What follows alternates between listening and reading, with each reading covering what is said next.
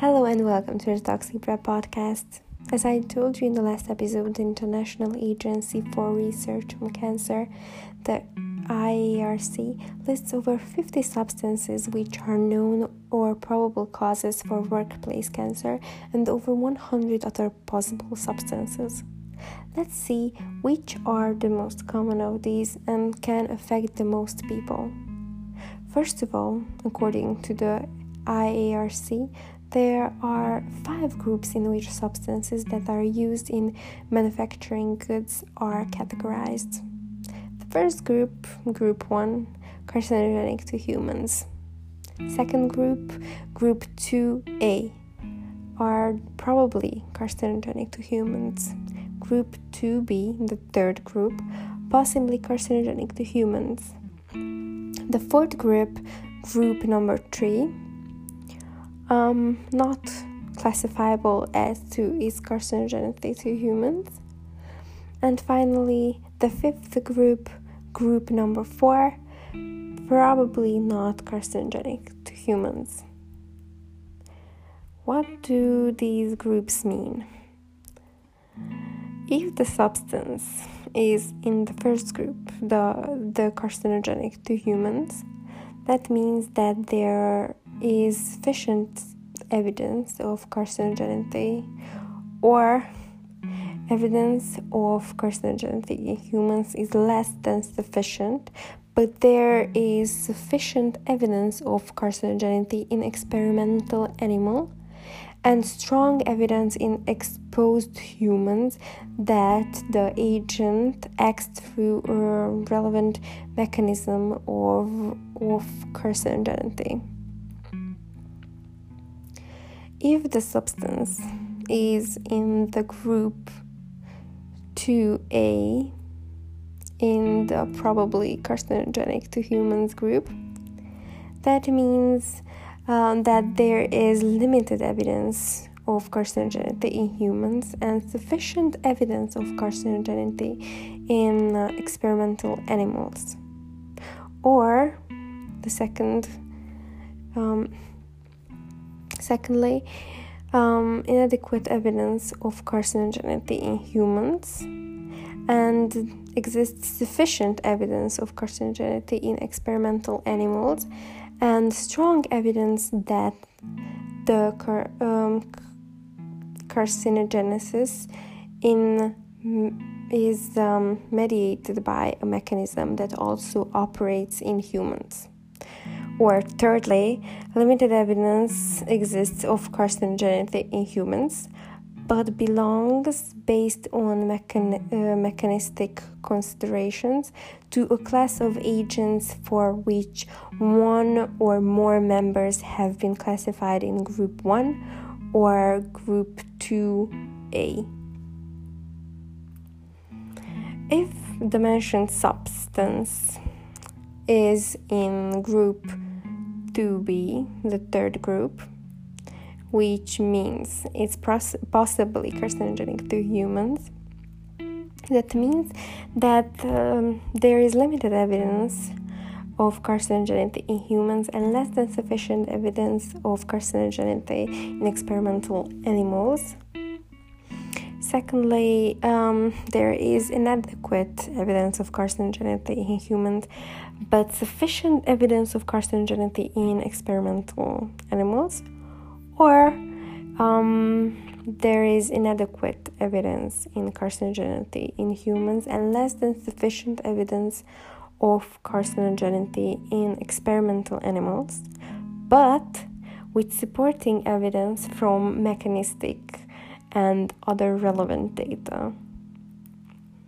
If the substance is in Group 3, which means it can be classifiable as carcinogenic to humans, that means that evidence of carcinogenity is inadequate in humans and also inadequate or limited in experimental animals. Or evidence of carcinogenity is inadequate in humans but sufficient in experimental animals. but strong evidence that the mechanism of carcinogenity in experimental animals does not operate in humans. Thirdly, that means that this is an agent that does not fall into any other groups. Agents in group number 3 are not determined to be non-carcinogenic or safe overall, but often mean that further research is needed in that field. Finally, the last group 5, group number 4 in this case, which are classified as non-carcinogenic to humans. This means that evidence suggesting a lack of carcinogenity in humans and in experimental animals, or inadequate evidence of carcinogenity in humans, but evidence suggesting a lack of carcinogenity in experimental animals, consistently and strongly supported by a broad range of mechanistic, and other relevant data. In this podcast, I am going to focus on the first group and listing substances in this group, which are the most popular, the most common ones. Firstly, starting with asbestos fibers, which causes larynx, lung, ovary, stomach cancers, and mesothelioma.